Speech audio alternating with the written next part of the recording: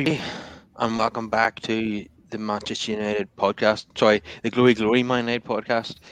I'm your host as always, Kyle Quinn, and joining me today is the Thunder from Down Under. It's Tom Simpson from the United podcast. How's it going, Tom?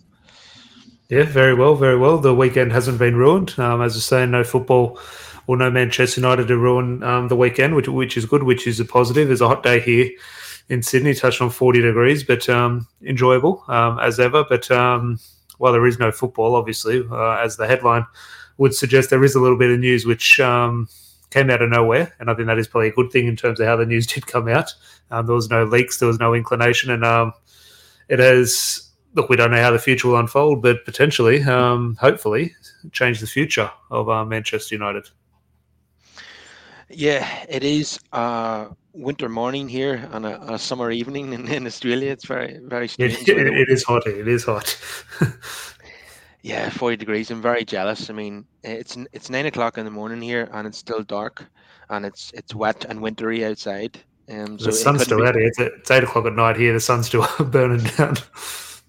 Yeah, I had to put the lights on here in the room because it's so dark outside. Yeah, the conditions couldn't be more opposite where we are.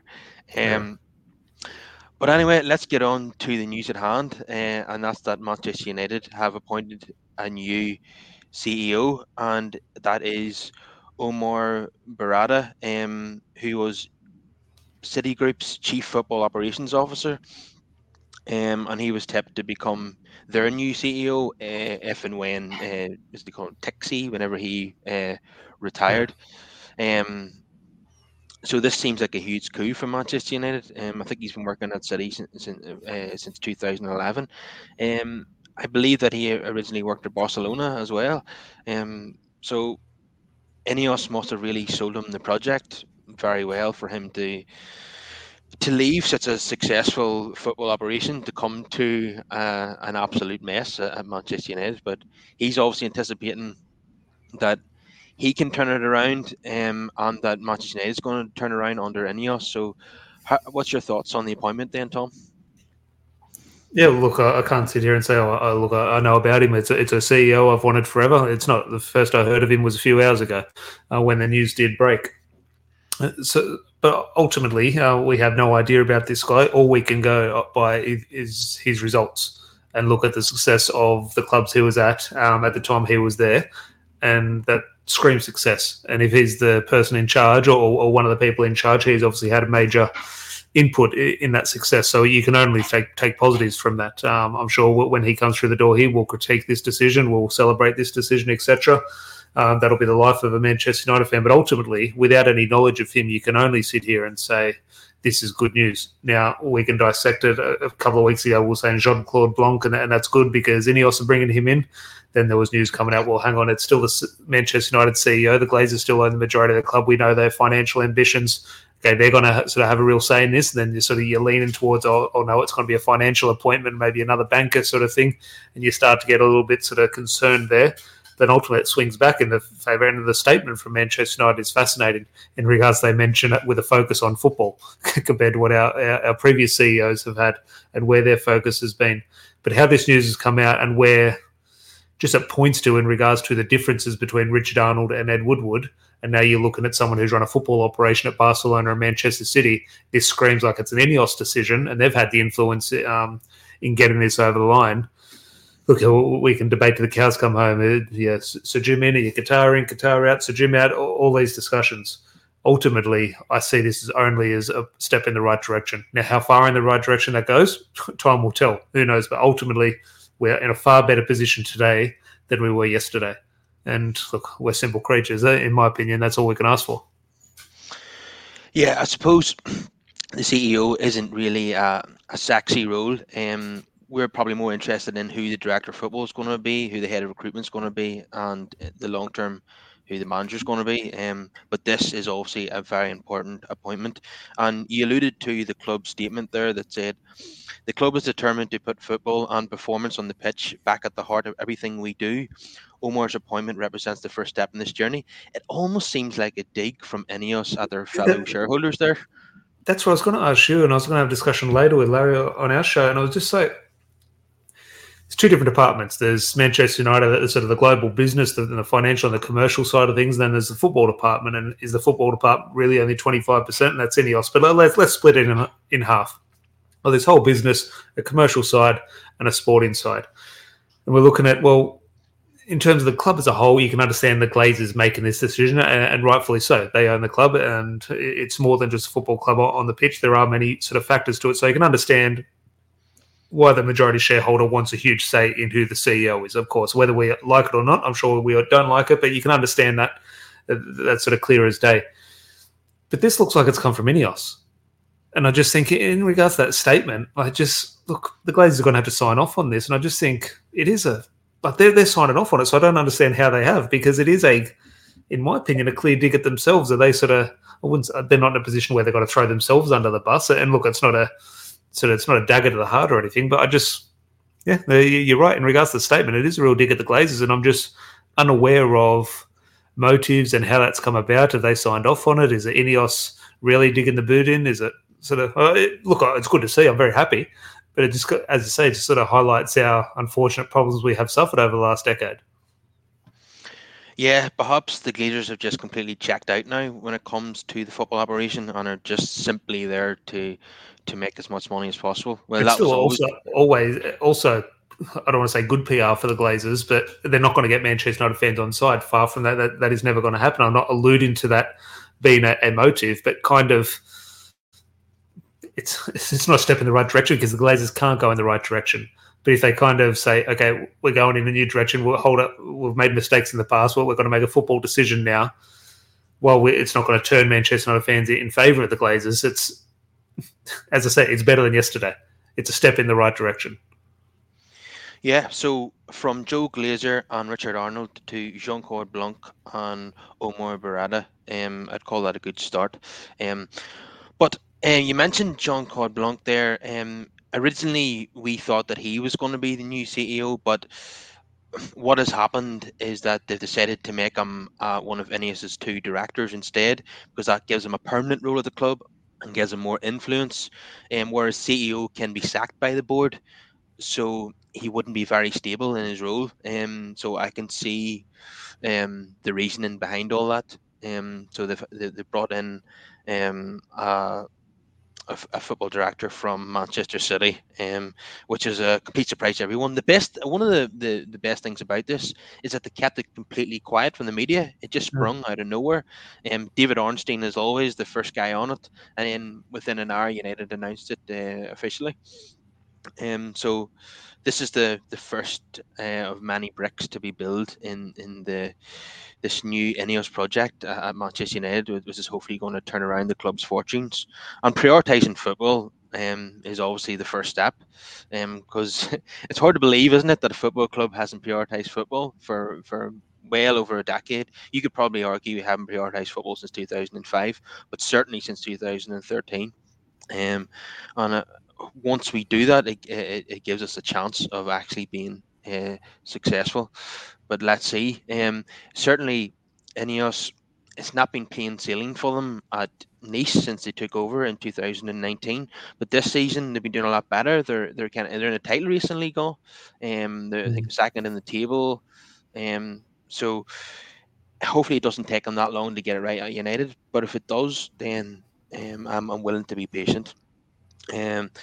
So I just wanted to ask you about now we're going to be replacing John Murtagh. He might stay in a different capacity, but it seems almost certain that United are going to bring in a new uh, director of football, and we know that Ineos want Dan Ashworth.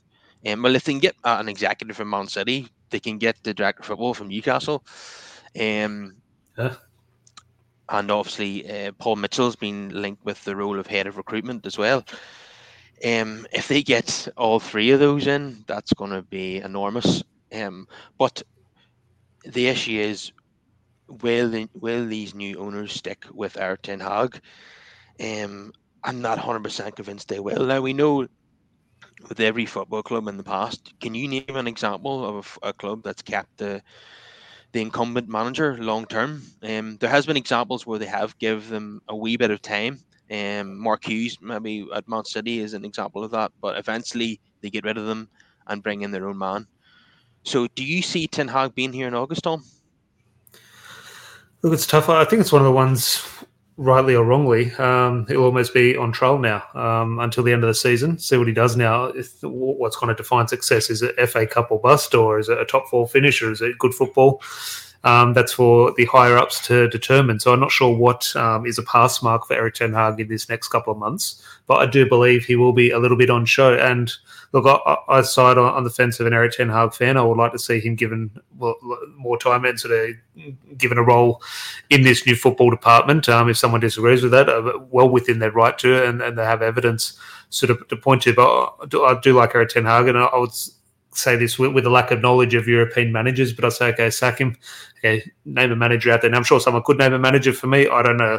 Now, under a new structure, I'm sure a lesser manager could come in and maybe look better than what our previous managers have looked like under Ed Woodward, Richard Arnold, and the Glazers, etc. So hopefully, regardless of the manager, the new football department will make it a far smoother transition for both players and manager, etc. Long story short, in regards to your question, do I expect him to be here in August? I think it's almost flip of a coin. I would like to see, and I do have faith in him. And when the players do come back, of not a sort of not a finish that is where we need to be, but a better finish than where we're expecting to finish at the moment. I do think it'll be a decent enough finish to the season. I do sort of, blind optimism or not, I have a little bit of faith in our FA Cup run. Eric Ten Hag obviously made the final last season, so I do have a bit of faith that it won't be a disastrous end of the season. I think we've been through our bad spell. I do believe it will turn around a little bit, maybe not to the levels we want it to be. And then in August, look, if the new football department do have a manager out there who they believe is the future and they believe that they can work with, as a fan of Eric Ten Hag, I say, okay, sack him. At the moment, I probably don't agree with it, but if that is the direction you want to go, that is why they're going to be paid the big bucks, and they got more knowledge of it than me. So I would lean to that he will be, but look, a couple more losses and a defeat in the fifth round or quarterfinal of the FA Cup, and we finish sixth or seventh. A lot of the evidence and weight will point to an exit and a new manager. Just where I sit at the moment, Ineos might have that new manager in the back pocket. I just don't know who that is at the moment. So until I'm aware of who I want as a new manager, I'm siding with the Dutchman. Yeah, at the moment, the FA Cup draw is very favourable, but I would be concerned if, say, United got a quarter-final draw against Manchester City or Liverpool, we'd be done, I think. Now, yes, there has been issues above the manager.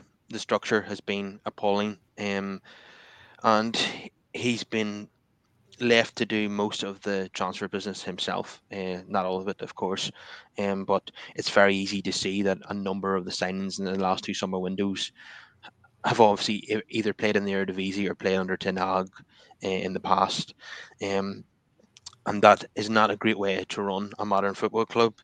But we have to look. I mean, obviously, there's many issues with Ronaldo and Sancho.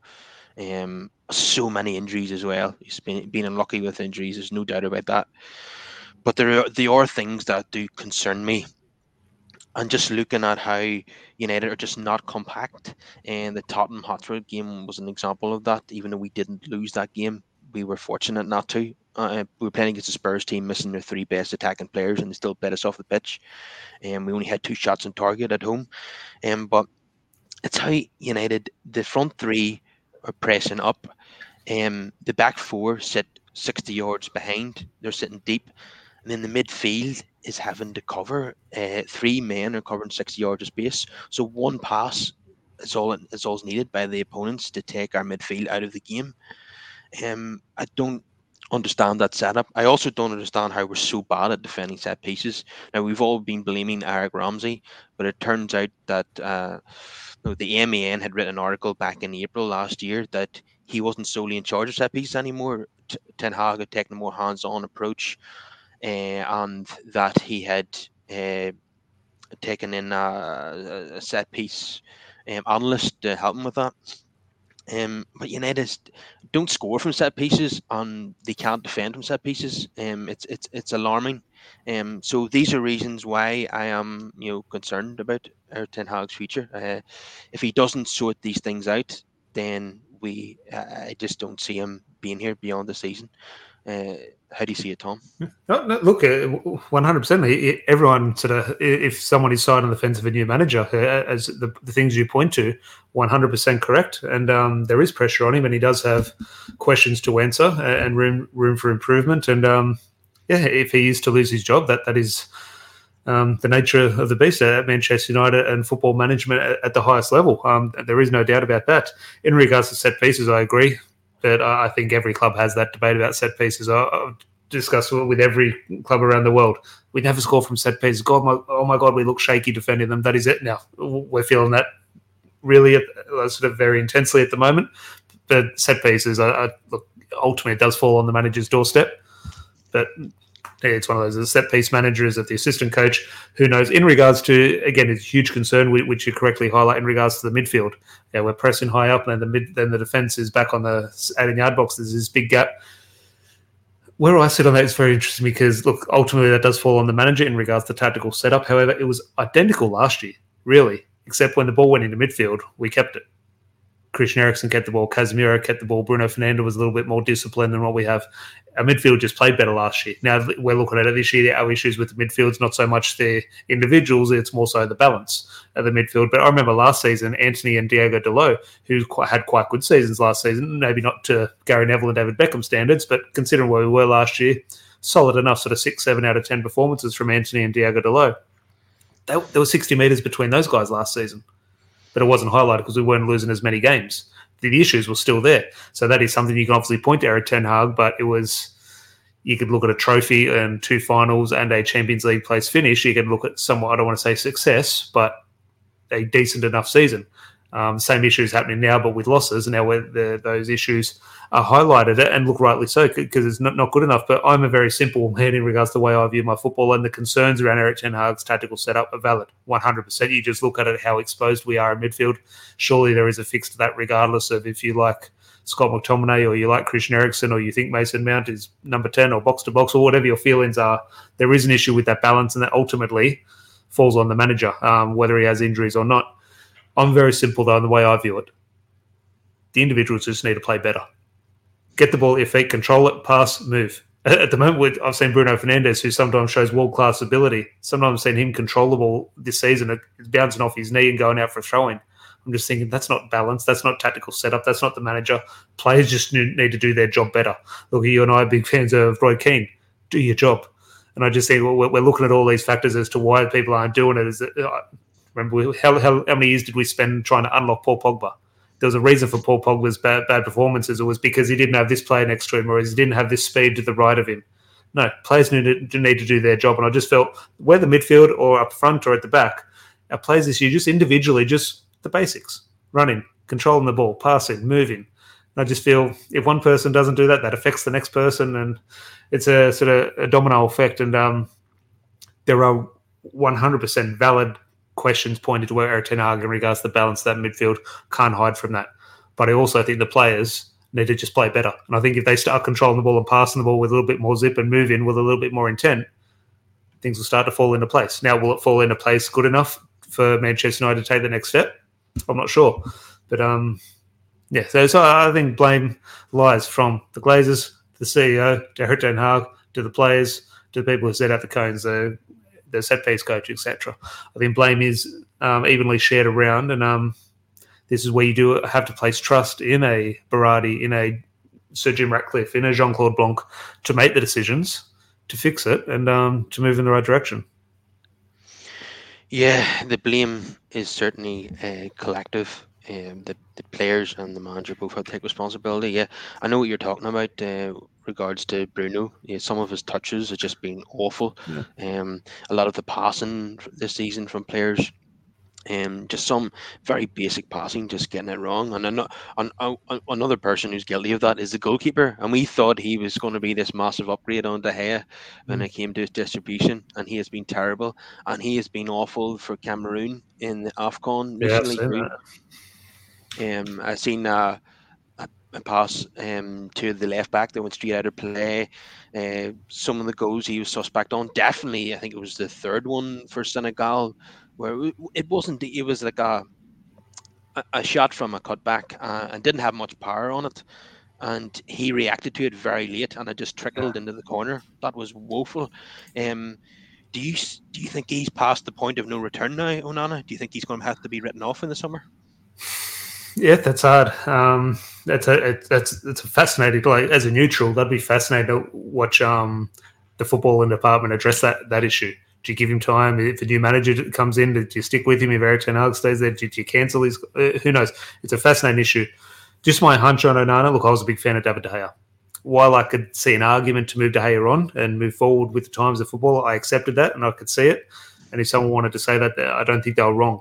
I just thought with the issues we're currently facing ahead of this season, I did think the goalkeeper wasn't one of them. I thought, okay, it might be somewhere you can improve, of course, but you can improve every area of the pitch. I didn't see it as a huge priority. I thought the clips and social media treatment of David De Gea was over the top, and I thought that contributed a lot to the narrative around David De Gea. I don't think it was as bad. He wasn't up to standard, of course, so he needed to improve. No shying away from that, but he wasn't as bad as many people made out. I thought he was solid enough. Again, to where Manchester United want to be, maybe not, but he wasn't a disaster as Twitter would make out. On Onana, it's one of those ones. No one backs players more than me and gives them more patience than me. So I will back him. I will show patience, and there is obviously ability. There's obviously a goalkeeper somewhere there. I just don't see it. I just think it'll be one of those ones we look back in 10 years' time. God, do you remember when we brought Onana in? What a disaster that was, as was with Taibbi, as with Roy Carroll, Mark Bosnich, Fabian Barthez. I just think, look, not many players, unfortunately, are cut out to be Manchester United goalkeeper. He might be brilliant somewhere else, so, as he has shown he can be. So I've got faith in him. No, actually, I wouldn't say I've got faith in him. I've got patience, and we'll back him. But my gut feeling, which I'm not sure if usually right or wrong, just says, no, I don't think it'll work. Now, does that mean selling this season? Maybe the perfect goalkeeper. Let's say Onana's not going to work out and he's not the goalkeeper. Is the goalkeeper that will work, is he available? So do you sell Onana and bring him in? Like if he's not ready, it's a tricky situation. I'm not saying just sell him because I don't think he's good enough, but it is definitely an issue the football department is going to have to look at because it's not working. Yeah, mentally, I don't think he's up for it. He's kind of our Claudio Bravo, except he costs £43 million, and I'm sure he's on a decent wage, and it's going to be hard to shift him after just one season. But it is going to be interesting to see how any of us deal with that situation. Now, I think we do have a chance to get further up the table if we get the Martinez from last season and the Casemiro from last season. Definitely with Casemiro, it's a big if. Martinez will help us get further up the pitch, I think, help us play more of a high line, and his distribution from the back is one of the best in the world. So that might help us get into a Europa League spot, but I think it's going to be a hell of a challenge for us to get into the top four now because we're so far behind. We can't even afford to drop any more points, and we know that we will. And scoring goals is definitely a problem. We've seen the return of Ivan Toney last night. He took 19 minutes of his first game to score more goals than Anthony this season. Anthony being another disastrous signing, and he cost £86 million. If we bring in a new coach in the summer, I don't think he's going to keep Anthony. Probably won't keep Onana either. These are fast becoming write-offs. And the blame, unfortunately, is going to lie with Ten Hag, given he managed these players before at Ajax. But across the front, we have struggled to score goals. I think Martial has one goal. He's now cried off completely. It seems that every time there's a transfer window, he's injured or he's ill. He's just going to see out his deal now. He might not even play again. Hoyland, obviously young lad. He's finally become our top scorer, but he's only got 2 in the league. I didn't expect him to score 20 league goals this season, but I hope he'd have more than 2 by this stage. And I know he's missed chances himself, and he hasn't been helped by the service. Rashford, massive drop off this season. 30 last season, only sitting on 4, and we're over halfway now this season. Garnacho has probably been the star of the show when it comes to the forwards. He's definitely gone up a couple of levels. We've now discovered that the right wing may be his position. But overall, we're not getting many goals from our forwards this season. I think we've only scored 24 in the league and conceded 29. Pretty abysmal stats, isn't it, Tom? It's I've almost made a sort of a bit of a pact with myself not to look at the table. I don't want to see how many points we are off top four because it'll give you that little bit of hope if like Newcastle or Tottenham drop points and then suddenly we win. You get, or maybe if we sort of get a bit of momentum, maybe we can sort of creep back into it. Then you'll be disappointed in 2 or 3 weeks' time. So I'm not looking at the table, and I can just only imagine what our goal. I don't know. If, the goal difference that's been a disaster the last couple of years, it seems, in regards to trying to get into positive numbers where you look back when we were kids, it was plus 60, plus 70, plus 80 in regards to our goal difference, and that's not the case. So I've tried to look away from that, but you just mentioned the overall point in regards to scoring. Yeah, it hasn't been. Look, football is a very simple game at the end of the day, complicated by idiots, and football, you need to score goals, and we all made this point at the start of the transfer window in regards to Rasmus Højlund in the end. So, okay, maybe he's a good player, but whether he's worth 60 million, whether he's not worth that, Manchester United should not go into a season where your number one striker is a kid who scored a handful of goals in Serie A. And that is where you look at Harry Kane went to Bayern Munich. He looks quite comfortable there, you could say, in regards to his goal scoring form. So he can do it elsewhere at a big club. And ideal, let's say in 10 years' time, when our new structure resembles that of what Manchester City currently are today, well, that's when we would have brought in Rasmus Højlund and Harry Kane. That isn't what the Glazers did allow us a couple of months ago, and we're paying the price now. It just mentioned no team, let alone Manchester United, that probably exemplifies the issue, but no team should go into a season looking for success at the highest level of football, and your number one striker is a kid who scored a handful of goals in another league. That's not the recipe for success, and that's what we were given, and that's we can point to, okay, that was Erik ten Hag's plan or not, or only he will know that. I don't think it is. I think that's an easy stick to beat him with, but ultimately it does look like his decision in regards to what has resulted, what we've seen on the pitch, and it just hasn't worked. So, and that's not just Højlund, that's Marcus Rashford, that's Anthony, that's the players in and around that, Bruno Fernandes, etc. Anthony Martial, you got throw Mason Greenwood, he hasn't made himself available for whatever reason, so it's not good times at the moment. Fingers crossed, as I said, in regards to the overriding news of the new CEO.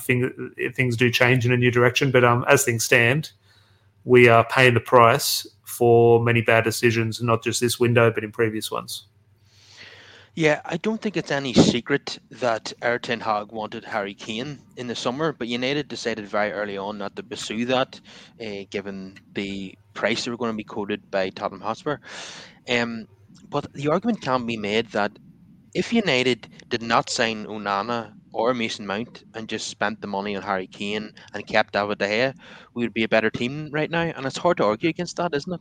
It's hard to argue. And look, it's something I couldn't agree with more. But then would it shock you if we were in that position and we did that and we just weren't getting the ball to Harry Kane and we'll sort of just have a 0-0 draw sort of thing? Would we be having a better season then? We'd be saying it would be better having a better goalkeeper in terms of playing out from the back, and that would create more chances for a lesser striker. I just think I agree 100%. Keep David De Gea, spend that money on Harry Kane, and I think we are a better team. But it wouldn't shock me if we did that and Harry Kane was sitting on 7 or 8 goals. I think until everything is right, until everything is in the right sort of direction, and everyone is on the same path, I think no matter whatever fix we make in this area, something will be dragging it down in another area. And it's easy in hindsight to say this would work because this hasn't. And very well, that might be the case. We might be top of the league if Harry Kane and David De Gea were here. My gut would tell me we'd probably be in a very similar position, but we might be sort of directing our frustration somewhere else. One thing I will say about Harry Kane is he's not just a number 9; he's a creative player as well. Oh, yeah, brilliant player. So he would have helped us create more chances, I think, too. So he might have got more goals in 7 or 8, I think. Maybe not as many as he got at Bayern, obviously, but I do think he'd be in double figures. And you just look at some of the chances that have been missed in that centre forward area. Definitely he would have taken those. And one skill that Højlund needs to work on is definitely his heading and you know Harry Kane is a brilliant header of the ball. So yeah, I think we really should have went after, and he would have wanted to remain in England if given the opportunity. We were told by reliable I journalists. thought it was nailed on, to be honest. So with no information, how am I going to have any inside information? I just thought it was nailed on for him to join United if we could stump up the cash, which is obviously a telling point in the discussion. But I thought it was just nailed on. England's number 9, come to Old Trafford. I just thought, yeah, it was nailed on. And then Bayern Munich, what the hell? Why would he go to Germany and then forfeit the Premier League goal scoring record? To be honest, he could probably come back and do the Premier League goal scoring record in a couple of years' time after he's won a few trophies. I still think that is still within his capabilities. But yeah, I was shocked. I was nailed on. He's going to be a Manchester United striker if he was to leave Tottenham. And he left, of course. Didn't see Bayern Munich, and fair play to him. He's gone there and done extremely well, and looks like he'll go on and be a success. Yeah, even some of my mates who support Arsenal were saying for years that Harry Kane's got Manchester United written all over him. Yeah, I But just the club just didn't make it happen. They weren't willing to pay the money. And I mean, given the sums that they wasted on the likes of Anthony and Paul Pogba, it's amazing that they weren't willing to go to 100 million for Harry Kane. Uh, so frustrating. But United could really do with some support up front. Martial, like I say, has cried off. Hoyland totally on his own now. Do you think there's any chance United could get a striker in on loan this summer or this winter again? We've got Veghorst in before, we've got a Gallo in before. Now we're careful not to break any FFP rules that we've seen other clubs fall victim to. So this is why we're not spending big in January until we're able to make proper sales in the summer. So I'm glad that we didn't get Timo Werner in. We've seen him missing chances against us, but we really need someone. But I'm not sure who that is, and we're not really been linked with anyone at the moment. So I'm starting to think it's not going to happen. Is that how you see it, Tom? it's where I'd lean to, and not in regards to a preference, but it's where I'd lean to. I don't think anything is going to happen. And look, we can sit here and say we don't accept the financial fair play argument in regards to the money's there, go spend it. We'll work your way around it, make it happen. But I do honestly think, especially with the threat of the Premier League handing out 10-point deductions here and there, trying to obviously strengthen their case against Manchester City for down the track, I think there is a legitimate hesitancy from the clubs, especially clubs like Manchester United, in and around financial fair play over the next year or two. And I think it just, imagine what's happening behind the scenes in regards to meetings and CEOs and new ownership and takeovers and transfer markets and everything. With such a chaotic time, I just think rushing into a stupid bit of business for the sake of it, I think could potentially be detrimental. If someone can come in on loan, as I agree with you, bring someone, I don't know who. Someone could say this striker, I could say this striker. I'm not sure who that answer is. If it is going to be someone, I think it is someone along the lines of Veghorst, Gallo, that type of signing, who you think, oh my God, sort of what's here, but then probably turns into a bit of a cult favourite, a bit of a cult hero for a couple of weeks, sort of thing. So I would like to see a lone striker come in. Who that is, I'm sure everyone a couple of weeks ago was saying Benzema. Yeah, ideally, but that doesn't look like it's going to be the case. If it is, that'd be great. Even if it does come in and we say that's good, you could very well make an argument to say, well, it's not good. Like, you should have got this guy instead. So I would like to see a lone striker come in. If I was a betting man, I don't think it'll happen. And maybe that is the right decision. Just financially, maybe it is the right decision not to do it. I'm not sure. But my gut says, we won't get anyone, unfortunately. Yeah, I think it was Thomas Sheth at Sky Sports said Benzema is very unlikely because he's only 6 months into his contract out there in the Saudi Pro League, and United could only afford a fraction of his wages. So there's no way 6 months in that a Saudi club is going to pay the majority of his wages to go and play for Manchester United for 6 months. Yeah. Ain't going to happen. So that would be an amazing signing as a 6-month loan deal. He's been one of the best strikers in the world in the last 15 years and still got plenty left in the tank. And we know that he's 36, 37, but at 6 months, it's a no-brainer. But it doesn't seem like it's likely at the moment now. Another thing that I've been happy with regard to Ineos is the fact that Jim Radcliffe did a press conference just before the Spurs game. Now, you could never imagine Joe Glazer sitting doing a press conference with the English media. And he didn't say very much, but he just wanted to say hello, basically, and introduce himself. And he said once they get their regulatory ratification, and they can officially get their feet underneath the table, they will do a more in-depth press conference in mid-February. And he will be able to answer questions more freely. But it's great to see that an owner who, and we also seen him getting selfies with a lot of the supporters after the game. You couldn't imagine Abraham Glazer getting selfies with Man United fans. I mean, you'd look. Look, a very easy win, and PR, a good PR has a sort of very negative feeling amongst Manchester United fans at the moment in regards to we just sort of almost see through it. But sometimes PR makes people feel better, and it is good.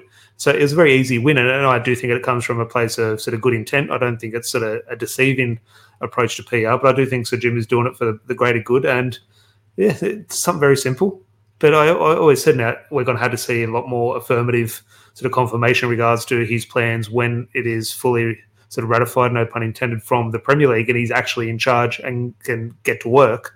I want to see a proper press conference there with proper questions and a proper detailed plan of what's going to happen. But at the moment, with his hands tied to what he can say, a very easy win, and rightfully coming out. And these people could say it's a dig at the Glazers. They haven't done it in 18 years. It's simple, like just standard practice to come in and, okay, you're going to sort of be in charge of a people's football club.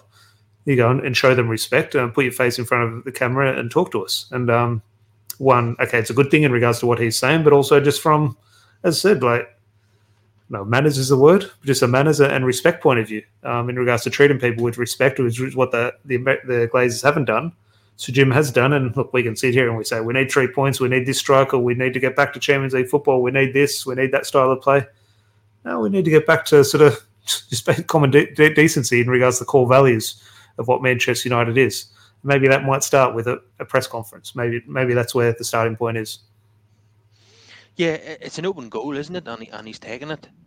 Just be the complete opposite of the Glazers, and you will get the backing of the Manchester United fans. We just want owners to be transparent and talk to the media, even if it's just MUTV. We want to have access to these owners, get their point of view on what their plans are, and he's doing a good job of that so far. It just came into my head there. We were talking about loan strikers. The best loan striker in terms of January in United's history is definitely Henrik Larsson. I would love to get him on loan this January. He could probably still do a job. He keeps himself in great shape, but he was a magnificent loan sign, wasn't he? Oh, yeah. Well, he actually didn't score too many goals, but yeah, the feeling around him and his contribution, the 1 or 2 goals that he scored, big goals, and obviously went on to sort of win the Premier League, so it's a far better feeling. But yeah, he's the one that definitely stands out. Other January strikers, really, they're hard to come by. Louis Saha, a couple of years before came in, that was obviously a permanent transfer. But it's just hard, like I say, like rattle off the names for strikers available this window who's going to come in and score. What we need in terms of getting back to the Champions League and winning an FA Cup, you'd probably want someone to come in and score 10, 15 goals. And Karim Benzema, he might not do that. You put Erling Haaland in Manchester, he might not do that. Like it's a big ask. So I just think there's no guarantee that Harry Kane's not available. So there's no real guarantee of sort of who's going to score those goals. So it's a tricky spot for United, and time will tell. What we've got 10 or so days left of the window. Yeah, I think Larsson only got a few goals, but although he did have a magnificent goal disallowed, that for offside. I remember that he was so frustrated. Yeah, last one was brilliant. Of course, I just remember maybe a couple of months ago, I actually sort of look back at his numbers and, geez, I thought he scored more than that. But the partnership with Rooney, they just clicked right away. Playing 1-2s like Jurgen Cole. I think it was a third round FA Cup match against Villa was his debut, and the two of them were just on fire together. And then obviously when Tevez came in, he probably he clicked with Rooney right away as well. They said it couldn't work; they were too similar, but how wrong the media were on that one. Yeah, we really need to get someone in. I think someone decent. But that's going to be hard to come by when you're in the loan market in January. You really are. You're scraping around, and players are, clubs are not going to give good players away on loan. So it's a difficult one. We're going to have to get creative. But it doesn't look likely at the moment. But United might pull a rabbit out of the hat on deadline day. I think Gallo was deadline day, wasn't he? It was only a Yeah. few days after he bought Bruno Fernandes in. So you just never know. There could be a striker in the Chinese league or the Saudi league or somewhere that just needs a loan deal. No, so no, in one of those countries where the league ends in November and doesn't start again until Yeah. March. Yeah, yeah, we could. But I'm really at a loss as to who it's going to be. And obviously, another option is someone who's not really playing at the moment for their club, like Danny Ings. I think he's Mm. going to be moving again in this window. But Someone's name will pop up and it'll change our opinion. We'll say, yep, he's the man or he's not the man. Like something will happen, whether it eventuates. I think there will be a proper story out there in a couple of days' time. Time will tell if it does come to fruition or not, though. yeah, but like you say, there's no point in signing someone permanently Yeah. and putting our Look, financial position at risk. even if it was a good striker, it made sense. Like you could sign a 30-goal season striker for 10 million. Even I wouldn't do that now, just in regards to the situation around the manager and who's going to be in charge next season in the football department. I think any permanent transfer just stick away for now. Yeah, I don't think unless I want to do any permanent transfers until the summer, until they're firmly in charge and got their people running the operation. Um, we certainly don't want to make any more Dutch signings or players from the Dutch league, unless they're got superstar potential. And I was joking on Twitter the other day that Jordan Henderson now fits the criteria to be a Ten Hag signing at Manchester United, Mm. but I was just being a bit, funny about that. But That's scary. That's scary, but yeah, it's a bit tongue in cheek. yeah, it was tongue in cheek. Yeah. So our next game is Newport County. That should be a formality, even though it's an away game at a 7,000 seater stadium. Um, and but I mean, we're probably going to be playing one of our strongest 11s in that team because I think Shaw is going to be back. Casemiro and Martinez are going to start. You expect, Rashford, Hoyland, Garnacho to start that game. Yeah, so they'll try and make it difficult for us. They'll turn the heating off in our dressing room. They'll take the forks to the grass. It'll be freezing conditions, and they'll put the boot in where they can. But you should expect United to get the job done in this game. I don't see this being a giant killing game. I think United will safely get through to the fifth round at the first time of asking. Yes, look, I think it'll be. I think it'll be tough, but look, tough or not, I think United will sort of comfortably go through. I don't think it's going to be these one as 4 or 5 nil, which very well could be if we score an early goal, of course. But I think it will be a tough tie, whether we go strong or weak, which we obviously will go stronger and rightly so. But I think it's one of those ones cut people. I think let's say we win 2-0 and it's a bit of a sort of 50-50 battle. It's not a convincing performance. I think a lot of people will sort of go over the top with their criticisms. I'm very simple with the FA Cup. Did you progress? Yes or no? And I think that determines success. Now, obviously, we do want good football, but I don't think we're going to get that away at Newport. I don't think that's where the tide's going to turn in regards to a new style of play. For me, that one comes down to did we get through? And I do back Man United too, but yeah, not expecting great football. I think it might be a little bit tougher than what people think. Yeah, I'm expecting maybe a 2-0 or a 3-0. I'm not expecting 5 or 6. If it was at Old Trafford, yeah, I would be expecting 5 or 6. But yeah, how many goals we will get might be determined by how early we score. If we score like one in the first half, then I think it'll be 2 or 3-0, similar to the Wigan game. But if we score very very early, Yeah. there's an opportunity then to score 5 or 6. But as long as we get through, yeah, that's the main thing. I'm not going to pretend to know anything about Newport's players or give you any technical analysis on Newport County. I'll leave that up to other people. But Tom, thanks for coming on again as always. No, pleasure. As said, United haven't ruined the weekend, which is good. So it's good to come on and have a sort of a positive chat today, just in regards to, well, look, we don't know what the future holds, but positive signs, fingers crossed. Go ahead and check out Tom's show. It's called the United Podcast, and he's going to be live shortly with his co-host Larry. So if everyone could please smash a like on the video, subscribe to the channel, and get more of your thoughts in down below. And the link to Tom's show is in the description. And I shall see you again next time, Tom. Cheers, mate. Pleasure. You have a good one.